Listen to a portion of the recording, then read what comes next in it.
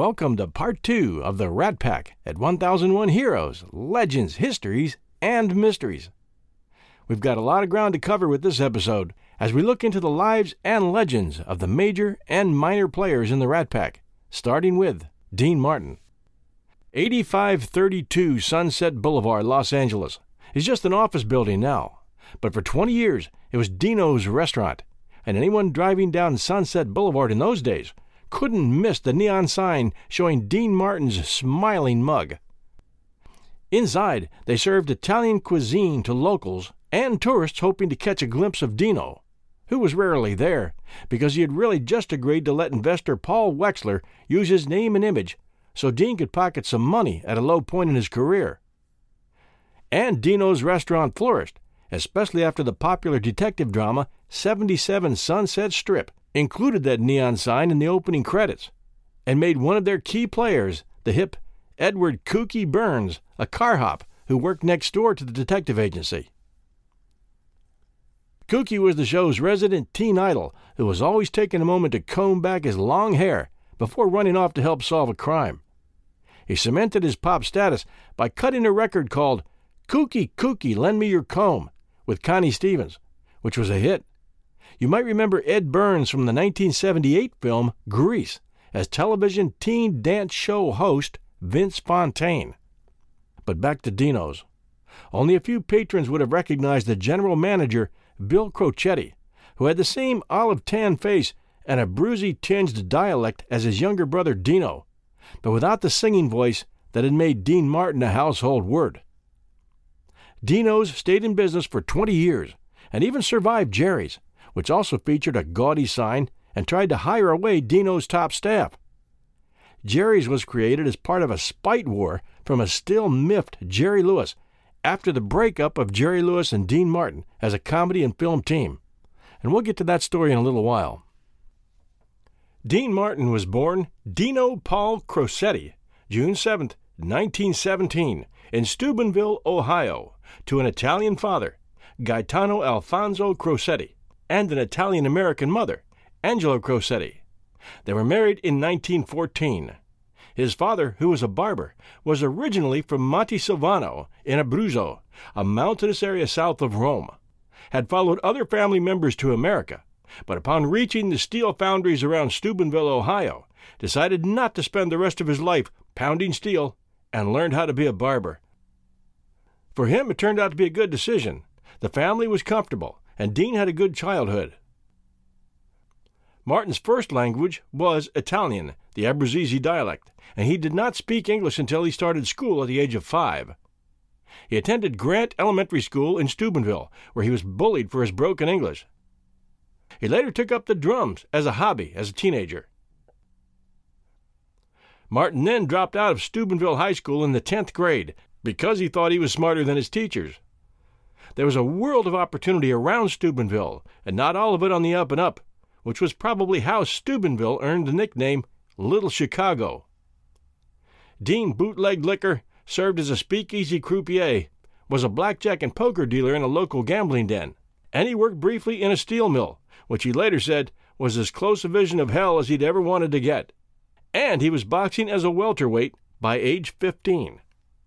He billed himself as Kid Crochet, and his prize fighting earned him a broken nose, later straightened, a scarred lip, many broken knuckles, a result of not being able to afford tape used to wrap the boxer's hands, and a bruised body. Of his 12 bouts, he said, "I won all but 11.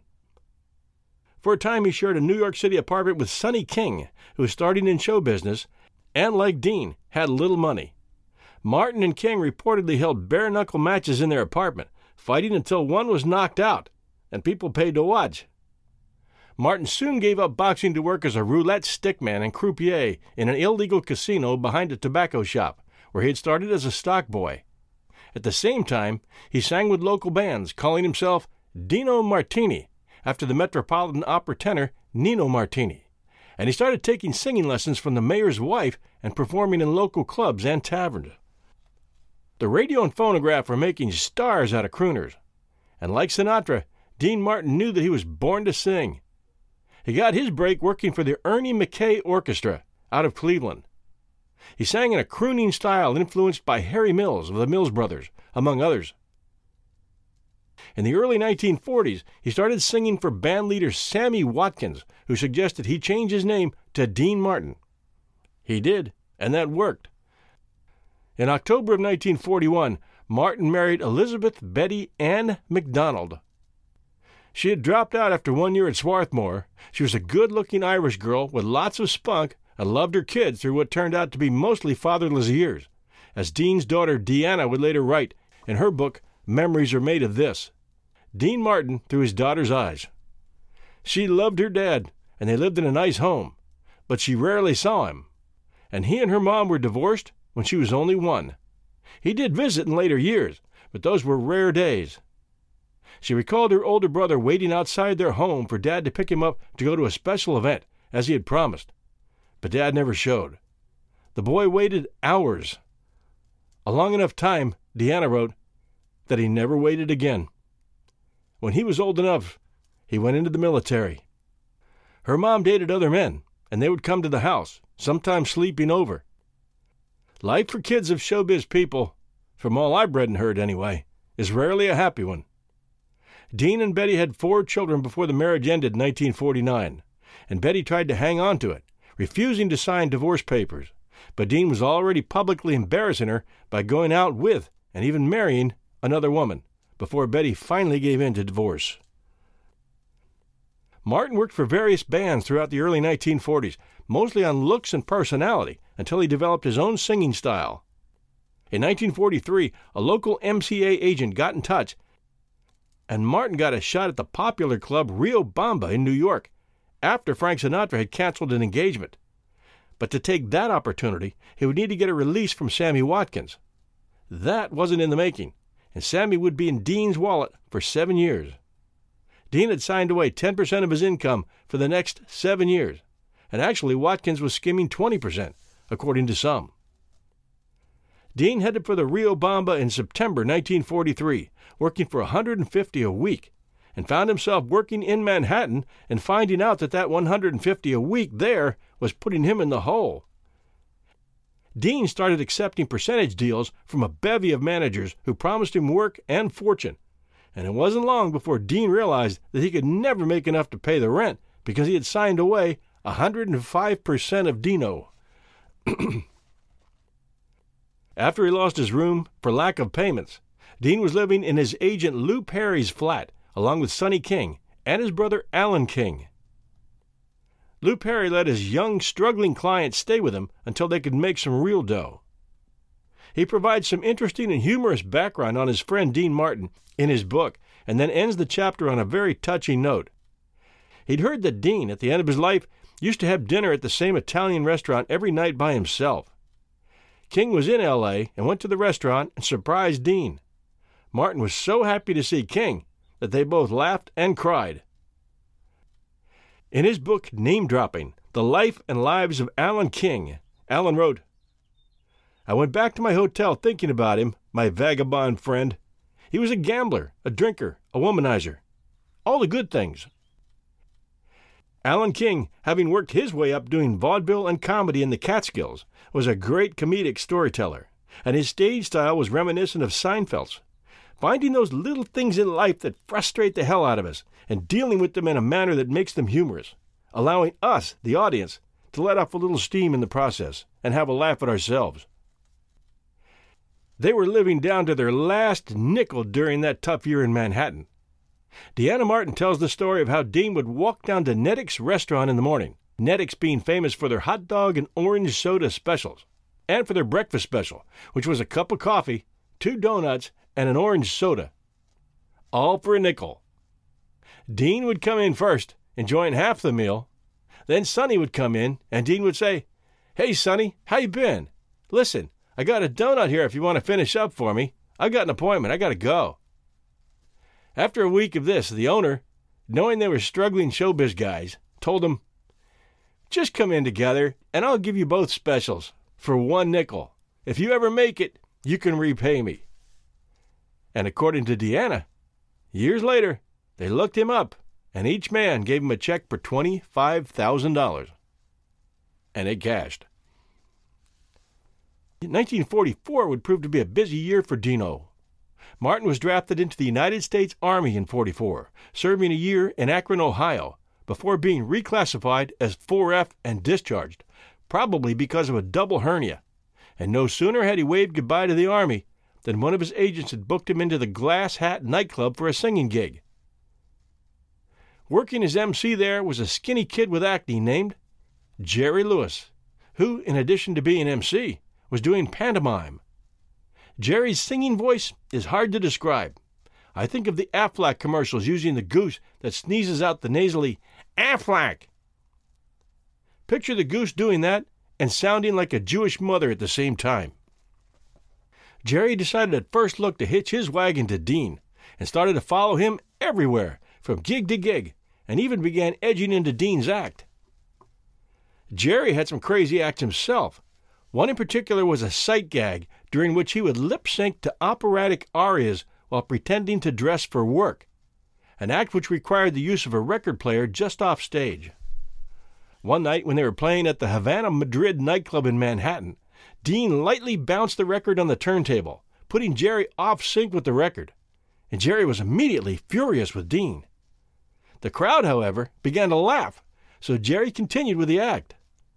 When Dean's turn came, Jerry donned a busboy's uniform and started dropping dishes at critical points in Dean's song, exacting revenge for what Dean had done earlier.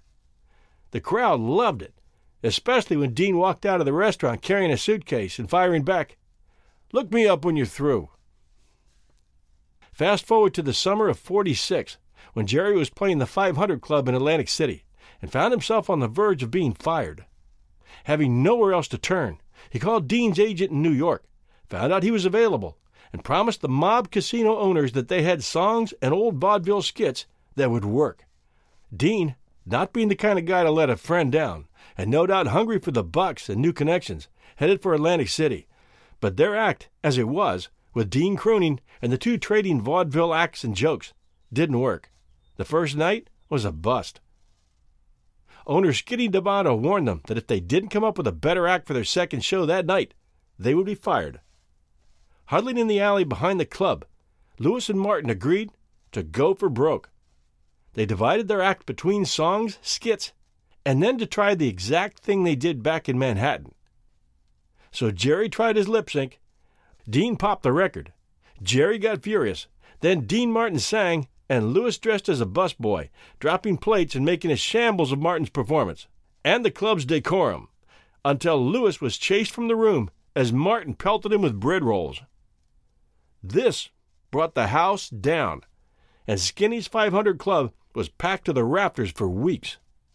This success led to a series of well-paying engagements on the eastern seaboard, culminating in a run at New York's Copacabana.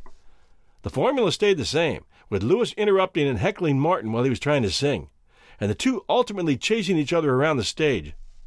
The secret, both said, is that they ignored the audience and played to each other. The team made its TV debut on the first broadcast of CBS TV Network's The Ed Sullivan Show, then called The Toast of the Town, on June 20th, 1948, with composers Rodgers and Hammerstein also appearing. Hoping to improve their act, the two hired young comedy writers Norman Lear and Ed Simmons to write their bits. With the assistance of both Lear and Simmons, the two would take their act beyond nightclubs. Hi, everyone.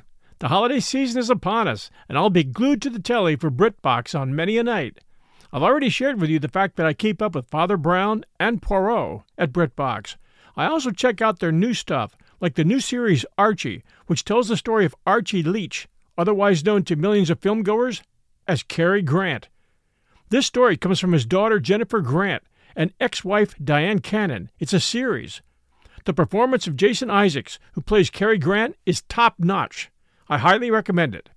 You can only find it on my favorite TV, BritBox.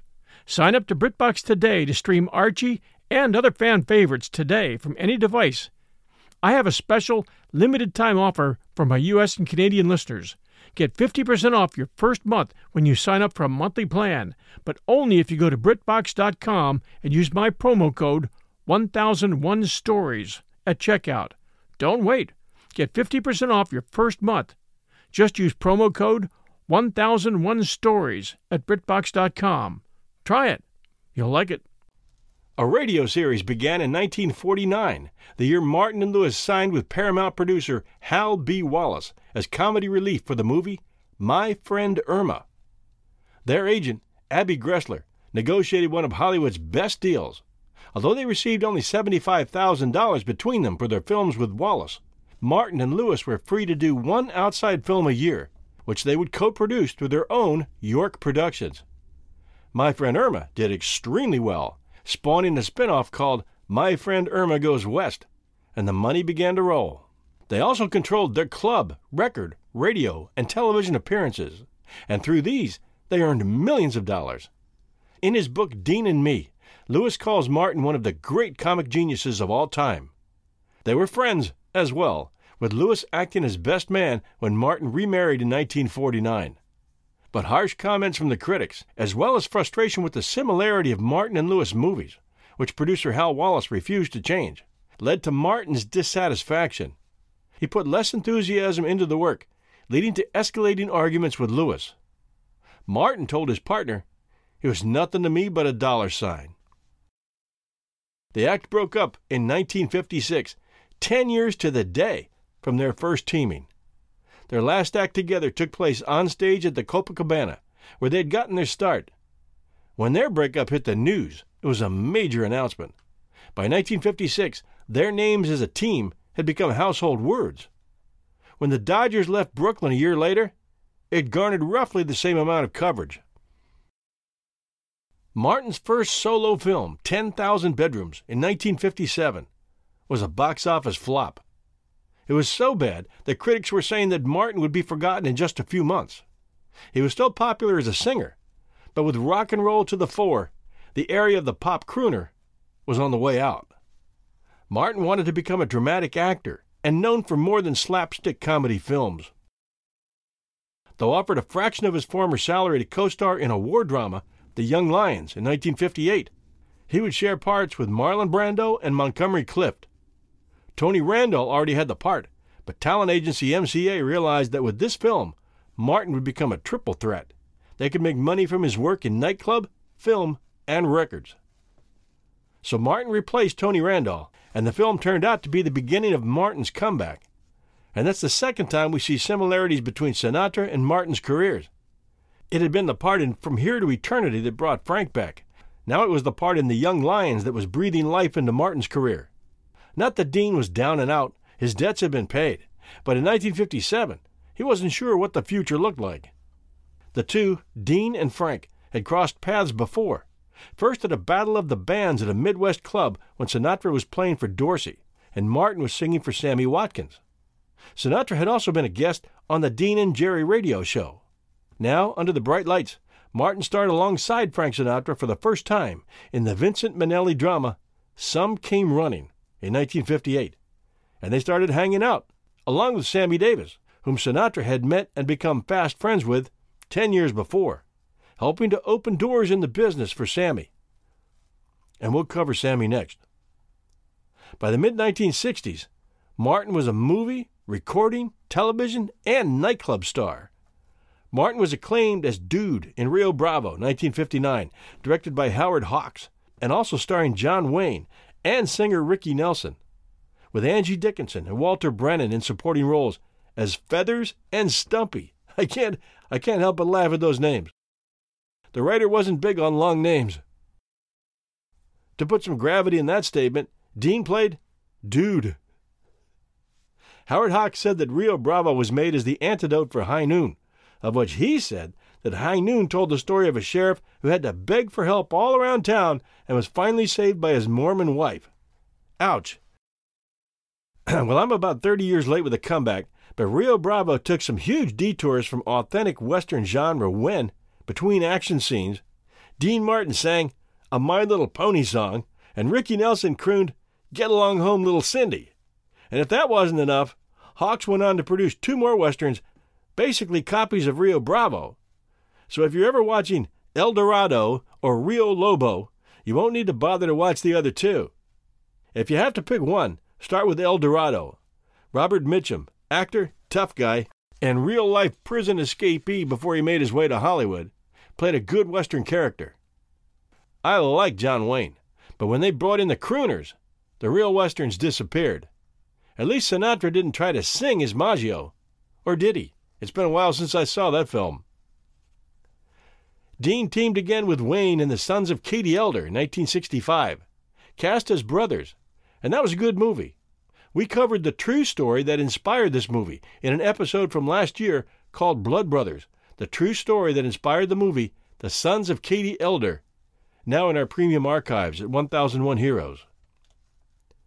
In 1960, Martin was cast in the film version of the Judy Holliday stage musical comedy, Bells Are Ringing. He won a Golden Globe nomination for his performance in the 1960 film comedy, Who Was That Lady?, but continued to seek dramatic roles, portraying a Southern politician in 1961's Ada, and starring in 1963's screen adaptation of an intense stage drama, Toys in the Attic, opposite Geraldine Page, as well as in the 1970s drama, Airport, a huge box office success, which is still on many people's top 10 funniest movies list. Sinatra and Dean teamed up for several more movies. The crime caper Ocean's 11, later redone for new generations of moviegoers. The musical Robin and the Seven Hoods, and the Western comedies Sergeants 3 and 4 for Texas, often with their Rat Pack pals such as Sammy Davis Jr., Peter Lawford, and Joey Bishop, as well as a romantic comedy, Marriage on the Rocks. Martin also co-starred with Shirley MacLaine in a number of films, including Some Came Running, Artists and Models, Career, All in a Night's Work, and What a Way to Go. She, meaning Shirley MacLaine, was a lively part of the Rat Pack, more like their temporary mascot than a bedwarmer, according to her version, but she's still around, at last check, with a list of movies behind her that number in the hundreds.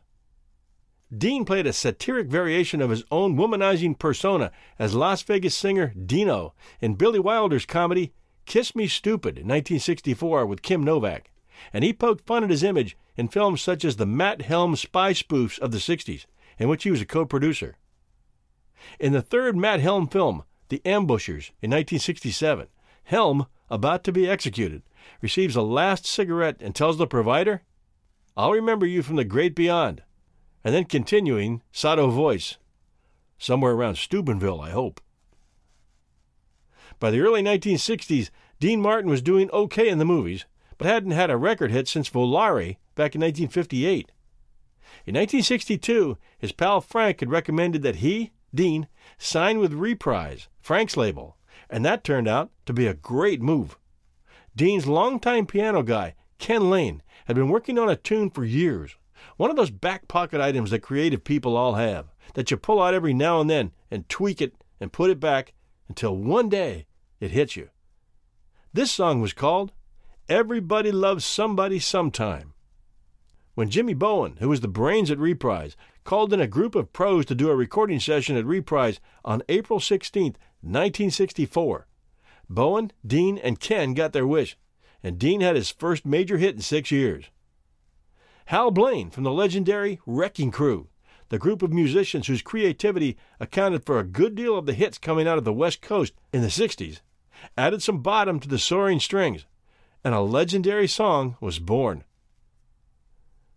Blaine's creative touch is audible in the Dean Martin song Houston, too, where Dean croons, "Well, it's lonesome in this old town," and we hear a unique tapping sound. That was Blaine holding a glass ashtray and hitting it lightly with a drumstick. Spur-of-the-moment stuff that really worked well and helped to give songs more identity. Everybody Loves Somebody knocked the Beatles' A Hard Day's Night off number 1 in the United States in 1964. This was followed by The Door Is Still Open to My Heart, which reached number 6 that year. Elvis Presley was said to have been influenced by Martin and patterned Love Me Tender after his style. Martin, like Elvis, was influenced by country music. By 1965, some of Martin's albums, such as Dean Tex Martin Rides Again, Houston, Welcome to My World, and Gentle on My Mind, were composed of country and western songs by artists such as Johnny Cash, Merle Haggard, and Buck Owens. Martin hosted country performers on his TV show and was named by Country Music Association in 1966. The final album of his recording career was 1983's The Nashville Sessions. The image of Martin as a Vegas entertainer in a tuxedo has been an enduring one. Ain't That a Kick in the Head, a song Martin performed in Ocean's 11, did not become a hit at that time, but it has enjoyed a revival in the media and pop culture. For 3 decades, Martin was among the most popular acts in Las Vegas. Martin sang and was one of the smoothest comics in the business, benefiting from a decade of comedy with Lewis. Martin's daughter, Gail, also sang in Vegas and on many TV shows, including his, co-hosting his summer replacement series on NBC. Daughter Deanna Martin continues to perform, as did youngest son Ricky Martin until his death in August of 2016. He moved to Utah in 1990 and later joined the trio Ricky, Desi, and Billy, a modern-day version of Dino, Desi, and Billy. The act had previously included his brother Dean Paul Martin, who had died in a plane crash in 1987. In 2002, Martin published That's Amore, A Son Remembers, reflecting on his relationship with his father. For almost 10 years of Ricky Martin's musical career, he was a performer in the show His Son Remembers, Dean Martin's Music and More, a tribute show to his father Dean. Martin's eldest son Craig was a producer on Martin's television show, and daughter Claudia was an actress in films such as For Those Who Think Young. Apparently, by the 1960s, as second wife Jean put it, prior to the couple's divorce, he was home every night for dinner. He was home every night for dinner. Then there was Sammy. At first look, it seemed like Sammy had everything against him. He was short, maimed, black, Jewish, gaudy, uneducated, and sported a glass eye on a face that only a mother could love. But he had talent, all kinds of it, and it propelled him to great heights. He could never escape the taunting of the Jim Crow racists who seemed to proliferate in Vegas, but it only made him work harder to gain respect. He was the baby of the Rat Pack, 10 years younger than Frank, and Frank brought him into it and kept him under his wing. With his mother gone on the road right after his birth, and while in the care of his grandmother Rosa, Sammy, at the age of 3, joined the Will Maston traveling show and became the feature act as Little Sammy, and he learned fast how to dance, sing, and entertain. It was as a member of Will Maston's trio that Sammy found himself wandering backstage in Detroit in 1941, getting ready to go on stage as the opening act for the Tommy Dorsey Band. Suddenly he was offered a handshake by a skinny white guy who said, "Hi, my name's Frank. I sing with Dorsey." Sammy would later say that might not sound like much, but the average top vocalist in those days wouldn't give the time of day to a Negro supporting act. But it was obvious that Frank had taken a liking to him. During the next few days, he was taking the time to hang out with Sammy, shooting the breeze about showbiz and the life. But soon after, the war broke out, and Sammy was drafted into the Army, sent to a base in Wyoming, and that's when life got rough, very rough. For 2 years, Sammy was treated like crap. They beat him, they pulled pranks on him, handed him bottles of urine. They held him down and inscribed "Coon" and "I'm a nigger" on his face and body, and they beat him constantly. Sammy would later say, and I'm paraphrasing, "I joined the Army to fight, and I did, every day, to protect myself from getting killed by our guys." Finally, a friend at the base named George M. Cohan convinced Sammy to create a traveling show that would get him off the base in Wyoming, and Sammy used his talent to escape. When he finally got out, opportunities in showbiz were virtually non-existent for a black guy. He rejoined Will Maston and Big Sam, and they played in Vegas, and he looked up Frank, who was now a big star. Not long after, Maston and his trio, along with Sammy, were offered a high-paying gig at New York's Capitol Theater as an opening act for Frank's show at $12.50 a week. This time, the $12.50 meaning $1,250. Sinatra never told Sammy that he had arranged it, but he did tell him, "If anyone ever messes with you again, you let me know." But Sammy was pushing hard and getting better, adding a great string of impersonations to an already hot song and dance act. Sammy could do Jimmy Cagney, Humphrey Bogart, and Cary Grant so well that when you heard it, you couldn't tell the difference. And it's out there on YouTube. Sammy was on the showbiz map by 1951 and rising. Like Jackie Robinson, Sammy was breaking down barriers just from the sheer effort of his music and presence. In 1954, the Maston Trio not only got to play the Frontier in Vegas, but they were eating, gambling, and socializing among white customers and making nearly $2,000 a week besides. Sammy was commuting back and forth from L.A. to Vegas in his Cadillac convertible, when late at night on November 19th, 1954, in the company of his valet, Charlie Head, who had driven the first lap to Victoryville and was now sleeping on the back seat, swerved into oncoming traffic to avoid hitting a car that was making an illegal U-turn right in front of him. It was just after 7 a.m. when Sammy encountered the fork where Kendall Drive split off to the left and Cajon Boulevard continued to the right. At the split, an elderly lady driving a Chrysler had missed her turn onto Kendall and was backing into Sammy's lane to get herself back on course. Sammy slammed into the rear of the Chrysler. The Cadillac careened off the Chrysler, miraculously missing oncoming traffic, and came to a stop after slamming into a stone column at the entrance to a driveway. The impact of the crash had driven Sammy's face into the steering wheel, and his left eye was forced out of its socket by the bullet-shaped cone at the center of the wheel. He also broke his nose on the sun visor and broke his kneecap on the emergency brake handle. Charlie was also badly injured in the collision. He was thrown face first into the back of the steel-framed front seat. The blow fractured his jaw and broke out all his teeth, but Charlie remained conscious. The driver of the Chrysler and her passenger were both injured too. The two ladies were thrown into the back seat of their car by the impact. The driver, 72-year-old Helen Ross, suffered a back injury, and her passenger, 69-year-old Bessie Ross, suffered a broken leg. As rescuers were loading Sammy into an ambulance, his only thought, upon seeing the gap where his eye had been in a reflection, was, "Oh my God, they're going to hate me again." He was rushed to a hospital in Palm Springs, where Hollywood's best turned out to wish him well. Tony Curtis and Janet Leigh waited on him during his surgery, and Frank visited constantly, as did a host of Hollywood and Vegas celebrities. In Arthur Silber's Sammy Davis Jr., Me and My Shadow, Silber wrote, "For a few days in late 1954, a small hospital in San Bernardino was the center of attention for Hollywood's elite, as well as for entertainment fans across America. Sammy spent 6 agonizing hours in the hospital hallway, waiting for an operating room in the cramped and outdated building at the corner of 4th Street and Arrowhead Avenue. That evening, well-known San Bernardino eye surgeon Frederick H. Hull operated on Sammy's eye. Family and friends were gathered at the hospital, nervously awaiting news of Sammy's condition. Hull came out after the surgery and told the anxious group that he had to remove Sammy's left eye, and it was still touch and go for his right eye. The good news was that Sammy's other injuries would heal in time. He also reported that Charlie would recover from his injuries. During the surgery on Sammy, Hull had attached a prosthetic socket onto Sammy's left eye muscles that would be used to hold and direct a glass eye that would be implanted after he healed further.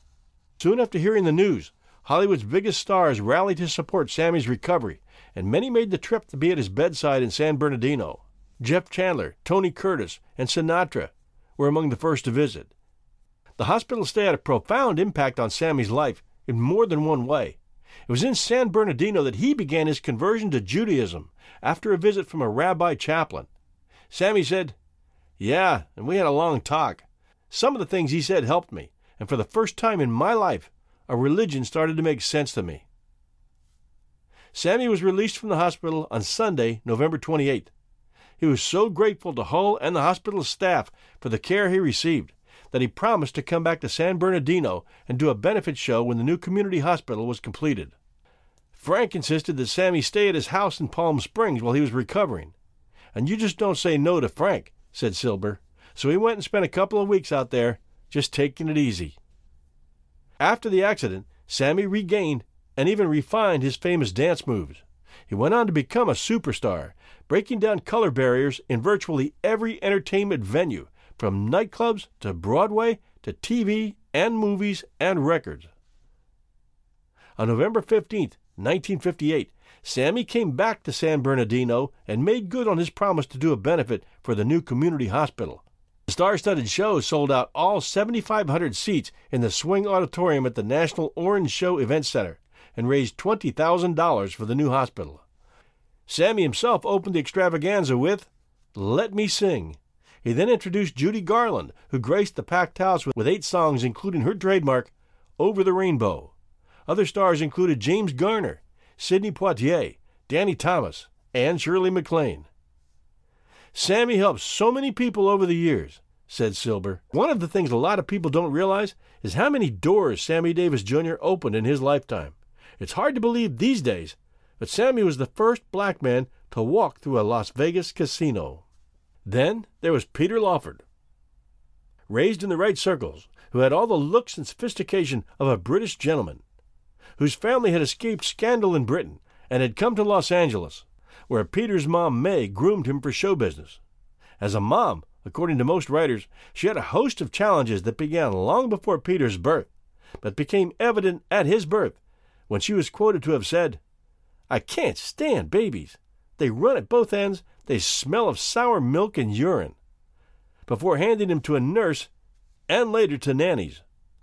May and her husband, called the General, thrived in Hollywood, being the eccentric British odd couple that liked to throw parties.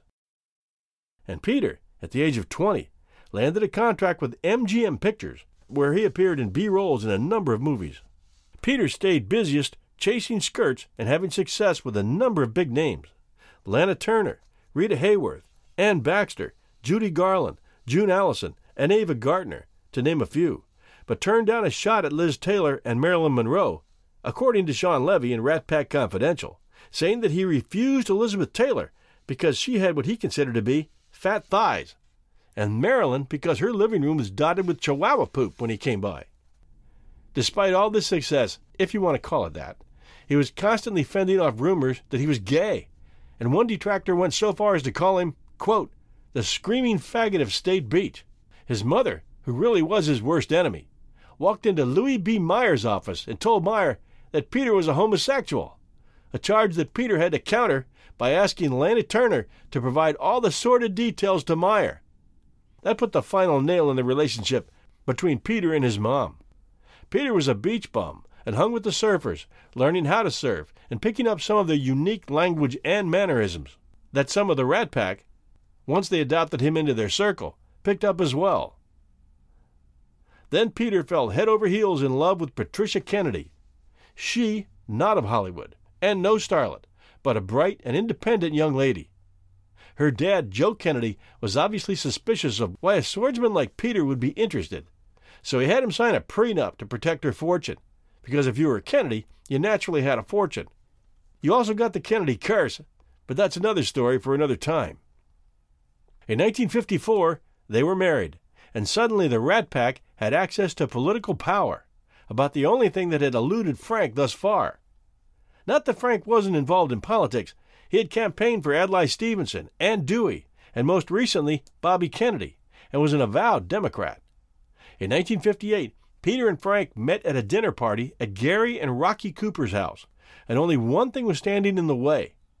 A little matter that went back to the time Frank had threatened to break Peter's leg when Peter was courting Ava Turner. That had put the scare into Peter, who took Frank's advice, knowing that Frank had mob connections, and Peter stayed away. Peter was expecting the worst, but by the end of the party, the two were acting like old buds. In fact, when Pat had a daughter later that year, they named her Victoria Francis, the Francis in recognition of Frank. Frank and Peter became close. Frank set him up with films. The two became partners in a Beverly Hills restaurant, Puccini, and served pasta to the stars, and Frank had a straight shot to Jack Kennedy. It was about that time that Frank added New Jersey stand-up comic Joey Bishop to the Rat Pack, and ever since then the writers and critics have been asking, why? Frank just liked Joey's act and his manner, which, to the crowd, was deadpan, saying, I got better things to do, but here's a few good lines to entertain you. Bishop was a cynic, moody, and aloof. He didn't party with the rest of them. He just went home. Frank had seen him working in the Latin Quarter in 1952 and took a liking to him, making sure he got gigs and sort of watching over his career from afar. Joey wasn't a hanger-on, much like Dean, and just took Sinatra's liking for him in stride, never pushing out and never asking for favors. The Rat Pack was legendary for its Las Vegas Strip performances and for interrupting others' performances. For example, the marquee at the Sands Hotel might read, Dean Martin, maybe Frank, and maybe Sammy. One famous unscripted interruption happened when the Rat Pack was filming Sergeants 3 in a movie they all knew was going nowhere, and they were all stuck out in Utah with nothing to do. So they headed for Vegas and decided to bust up shows, heading first to the Sands, where Danny Thomas was performing, and broke up the act with their antics. Then moving to the hotel where Eddie Fisher was singing That Face, and Dean piped up from beside the stage, saying, If I were you, I'd be home with her, meaning Fisher's wife, Liz Taylor, who was at home suffering from a serious bout of pneumonia. Then Frank, Dean, and Sammy got up on the stage, drinks in hand, and started the dirty jokes and botched songs, and the crowd lost their sense of awe fast. A lot of celebs and the press were at the show that night in support of Liz Taylor, and they came down hard on the trio later, criticizing their egos run amok and the ruining of Eddie's performance. That was real bad press for them. And all that went down before heading back to Utah early the next morning, or more likely late the next morning, as Frank had a reputation for always being late for scheduled acting times, or just not showing up at all. And the others weren't far behind in that respect. Then there was Marilyn Monroe, the goddess and sex queen of the 50s and 60s. Maybe Peter Lawford didn't sleep with her, but if legends are true, the rest of them did, or at least wanted to. She wasn't a member of the Rat Pack, but she definitely had an effect on them. First was the Wrong Door Raid of 1954. Ever heard of that one? On a quiet night in November 1954, Florence Coates awoke to the sound of someone taking an axe to her kitchen door.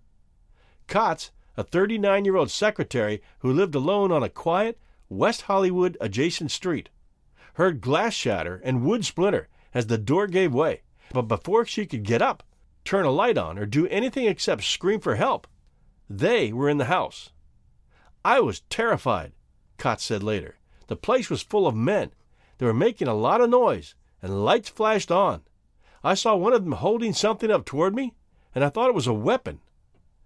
But it wasn't a weapon, it was a camera, and in the glare of the powerful spotlights, the intruders realized they'd made a spectacular blunder.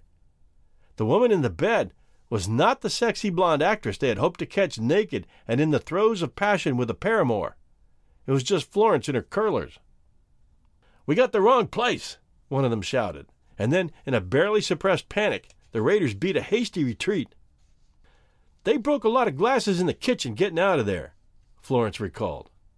The LAPD investigated the incident as an attempted burglary, what we would call today as a home invasion robbery, but because the room was dark, except when she'd been blinded by the spotlights on the cameras, Florence Coates was unable to identify the suspects. There were no other leads, and no arrests were made. The whole matter seemed to have been forgotten. Nearly a year passed. Then, in September of 1955, Florence Coates was in for another shock. An account of the raid appeared in the lurid, best-selling gossip magazine, Confidential. The cover featured Marilyn Monroe in a pose that registered as both sexy and surprised. The teaser line promised to reveal the real reason Marilyn had divorced baseball legend Joe Dimaggio. It was in that story that the world was introduced to the Wrong Door Raid, a scandal that involved three of the most famous people on the planet at that time: Marilyn Monroe, Joe Dimaggio, and Frank Sinatra. In the weeks and months after Confidential published its version of the incident, events that led up to their raid that November night began to come to light. 9 days before the raid, on October 27, 1954, Marilyn Monroe's divorce from Joe Dimaggio had become final. The ex-Yankee slugger was taking it hard. There were rumors that, rather than face the fact that she had left him because he was abusive to her, he had convinced himself she had left him for someone else. The alleged abuse was at least in part a manifestation of Joe's insane jealousy. He was jealous of Marilyn's career. He wanted her to give it up and settle down with him. He was jealous of the attention she received from other men, which is an odd and problematic attitude for a man married to an international sex goddess. What was he thinking? By most accounts, things came to a head during production of The 7-Year Itch. In fact, it might have been the filming of that iconic moment when Marilyn's skirt flew up as she stepped on a subway grate that finally drove Dimaggio over the edge. Every guy in the world had the hots for her after that picture came out. Joe was on hand for that shot, which was filmed on location at 586 Lexington Avenue, in front of a crowd of about 5,000 onlookers. The catcalls and leering attention Marilyn attracted as the shoot went on, requiring take after take until well after midnight, sent Joe into a rage. Later, in their hotel room, the couple argued. Apparently, allegedly, Dimaggio's jealousy got the better of him, and he became physically abusive. When filming was complete, Marilyn returned to Beverly Hills. In early October, her attorney called a press conference on the lawn of the rented home she had shared with Joe at 508 Palm Drive. As the attorney informed the gaggle about the impending divorce, Marilyn, dressed in black, stood beside him looking even more stunningly, luminously beautiful than usual. Let's face it, blondes can't help it, as we pointed out in a recent episode called The Count and the Wedding Guest. They just look good in black. But when asked to comment herself, she could barely speak. The divorce was granted a few weeks later. The end of his marriage did not put a damper on Dimaggio's jealousy. He was convinced Marilyn was seeing someone else, and on a recommendation from Sinatra, he hired Barney Ruditsky, a renowned Hollywood private eye, to track Marilyn's every move. A decade earlier, Ruditsky had played minor roles in a pair of concurrent crime scandals on the Sunset Strip. In the late 1940s, he owned Sherry's nightclub, the strip hotspot that was the scene of the shotgun attack on Mickey Cohen in July of 1949, an attack that shocked the nation. He also played a supporting role in the corruption scandal that centered on A-list Hollywood madam Brenda Allen, who ratted out a protection racket that included top brass at the LAPD after she was arrested in 1948. Ruditsky had allowed the cops to use his office on the Strip as their base for their wiretapping operation on Brenda's house. As a result of evidence uncovered in the wiretaps, LAPD Chief Clements B. Horral and several of his top lieutenants, including one who was Brenda Allen's lover and business partner, lost their jobs and were tried on bribery and other charges. At the time of the Wrong Door raid, Marilyn Monroe was living on the Strip at Brandon Hall Apartments, behind the Sunset Tower at 8338 DeLongre Avenue. In the early evening of November 5th, she drove to see her actor friend Sheila Stewart, who lived 8 blocks south, in one of the 3 apartments in the building at 8120 Waring Avenue. Marilyn parked her white Cadillac convertible at the curb and went inside. Joe Dimaggio was hanging out with Sinatra at Villa Capri, an Italian restaurant in Hollywood, that night when a call came in from Barney Ruditsky. One of Ruditsky's associates, a 21-year-old rookie private eye named Phil Irwin, had spotted Marilyn's caddy parked on Waring. This was all Dimaggio needed to know. He knew Sheila Stewart lived in the building, and according to Henry E. Scott, author of a book about Confidential magazine called Shocking True Story, Dimaggio believed Stewart had been allowing Marilyn to tryst with Hal Schaefer, who was the vocal coach for both Marilyn and Sheila Stewart. Dimaggio ordered Ruditsky to meet him at the place on Waring to stage the raid in order to get compromising photographs of Marilyn with Schaefer. Why Dimaggio thought it would be useful to catch his ex-wife in bed with another man is a total mystery. It certainly would have damaged Marilyn's career, which had taken a hit earlier when Hugh Hefner published a nude photograph of her taken many years earlier as the inaugural centerfold in Playboy.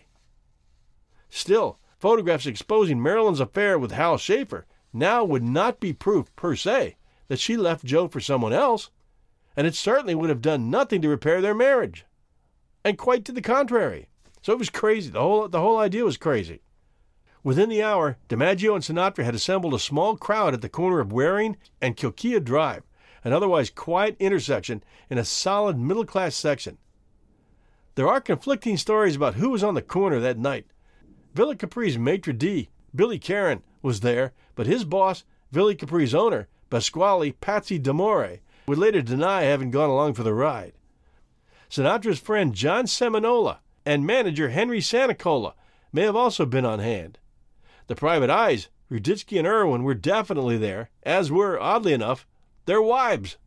It was beginning to look like a social club meeting. In any case, thus assembled, the raiding party found itself faced with a quandary. The two-story building at the corner of Waring and Kilkea Avenue housed 3 apartments. 2 units, 8120 and 8122, fronted Waring. The third unit, 754 Kilkea Drive, faced the side. The odds were 1 in 3. What are you going to do? No one involved in the shenanigans on Waring Avenue that November night could have predicted the firestorm this escapade would cause. That 3 years later, Dimaggio and Sinatra would face unrelenting public humiliation and civil and possibly even criminal jeopardy because of it. That teams of investigators would be deployed, not to look into the particulars of the raid itself, but ostensibly at least to track down who sold the story to Confidential. That there would be multiple hearings and even a libel trial. Or especially that the end result of it all would do to Confidential what Hollywood stars and their studios had tried to do from the first minute it hit the stands. Bring the scandal sheet's wildly successful run to an end. Tom Wolfe once called Confidential the most scandalous scandal magazine in the history of the world. I guess if you're going to be good at something, be the best you can be. There were suits and countersuits, but at the big trial, the jury deliberated for 14 days, a record even then in California. Even so, the jurors were split and couldn't agree on a verdict. The state agreed not to retry the case. In return, Confidential essentially surrendered. It agreed to stop reporting the intimate secrets of Hollywood stars. Florence Kotz got married after the incident, becoming Florence Ross. She later sued Joe Dimaggio, Frank Sinatra, and the rest of the raiding party for $200,000, which would equal about $1.4 million today. She eventually settled for $7,500. To his credit, Joe Dimaggio sought counseling to help him deal with his jealousy and abusiveness. Joe and Marilyn eventually reconciled, and some accounts say they made plans to remarry on August 8, 1962. As the big day approached, the sources say, Marilyn was fitted for her wedding gown and was said to be very happy. Tragically, her death from a drug overdose 3 days before that wedding, which the Los Angeles County coroner ruled a suicide, would become one of the biggest celebrity scandals of the 1960s. Because of her connections with the Kennedys and unresolved questions about events that night, her death also became a conspiracy scandal that endures to this day. Joe Dimaggio never remarried. For the rest of his life, he had roses placed on her grave in Westwood every week. He died March 8, 1999. We've still got a ways to go with the Rat Pack story, and here are some of the headlights. Whoops, Freudian slip. And here are some of the highlights. Frank and his ties to the mob become a liability when JFK is advised not to fly to Frank's home in Palm Springs to celebrate his victories. And that caused the breakup with Frank and Peter. Sam Giancana and Marilyn were getting too close. Frank's son gets kidnapped. Dean's son dies when his Air Force jet crashes into a mountain. Dean gets his own TV show. Frank nearly drowns in Hawaii. Joey gets his own TV sitcom. Frank records a song sent to him by Paul Anka and does it his way. And in 1970, Dean removed the bar from the set of The Dean Martin Show, admitting that the Rat Pack days were officially over. Part 3 of the Rat Pack coming soon. Thanks for joining us at 1001 Heroes, Legends, Histories, and Mysteries. This is International Subscribe to the 1001 Podcast Month, and we're asking each and every one of you to please step forward and show your appreciation for our stories by subscribing for only $2.99 a month. The link is in the show notes, and it's safe. Come on, guys, $2.99 a month.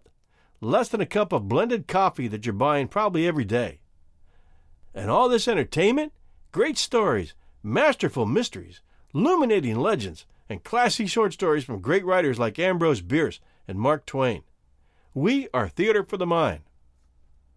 We now have an app called 1001 Stories Network that carries all 3 of our shows, 1001 Heroes, 1001 Classic Short Stories, and 1001 Stories for the Road. We encourage you to listen to all 3 And that app makes it easy. It's free, and we've posted a link in the show notes for you. Thanks to each and every one of you who has joined in the past few weeks. I'm enjoying your emails as well. Thank you. I really appreciate your coming aboard and hope you're enjoying unlimited access to all our episodes with your premium membership. Our subscribers become premium members and have access to literally hundreds of timeless episodes which are currently only available to subscribers. Plus, they receive early bird releases and bonus episodes as extras. And they're the first to get updates about what we're doing and where we're headed. We'll keep doing our best to provide clean entertainment and a wide variety of great storytelling and history. Thanks. We'll see you next week with Part 3, the conclusion of the Rat Pack. Hi, everybody. 2 updates for you. Number 1, I got this Rat Pack 2 episode in at the top of the week, just before I got really sick. So my recording voice is shot. I'm not going to be able to do a 1001 Classic Short Stories or 1001 Stories for the Road this week. And I wanted to alert you to a new podcast called Drunk Mysteries. It's a podcast done by Ben Pileski and John Neffsinger. Basically, they get totally hammered and cover a mystery every week. They contacted us a few weeks ago and asked if we'd be up for doing a skit together, and I agreed. They are totally different from us, but I figured, heck, I'd try to help out the new guys. Their regular shows are explicit and often interrupted by what sounds like glass breaking, and they're way out there. For instance, in this week's episode of Drunk Mysteries, they both take a road trip to Colorado to heighten their perception while recording. So you get what I mean. At any rate, I suggested they try a War of the Worlds series, and they cast me as a radio station of a small town in Virginia that they had come to apply for work as reporters. Basically, they got the boot, but soon after, a UFO lands near the town, and the station manager calls them back and asks them to go out there and report on it. So if you find Drunk Mysteries at iTunes or Stitcher this week, they added this skit at 36.50 into the show. If you like wild and crazy podcasting, this show might be just the solution for you.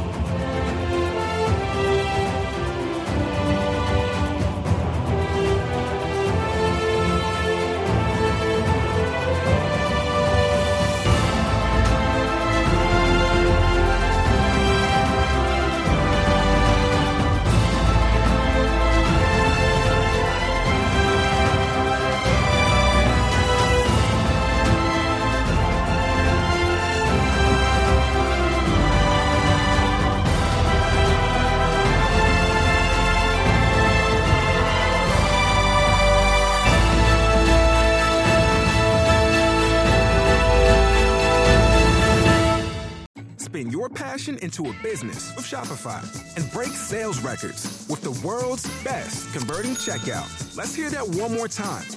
The world's best converting checkout. Shopify's legendary checkout makes it easier for customers to shop on your website, across social media, and everywhere in between. Now that's music to your ears. Any way you spin it, you can be a smash hit with Shopify. Start your $1 a month trial today at shopify.com/records.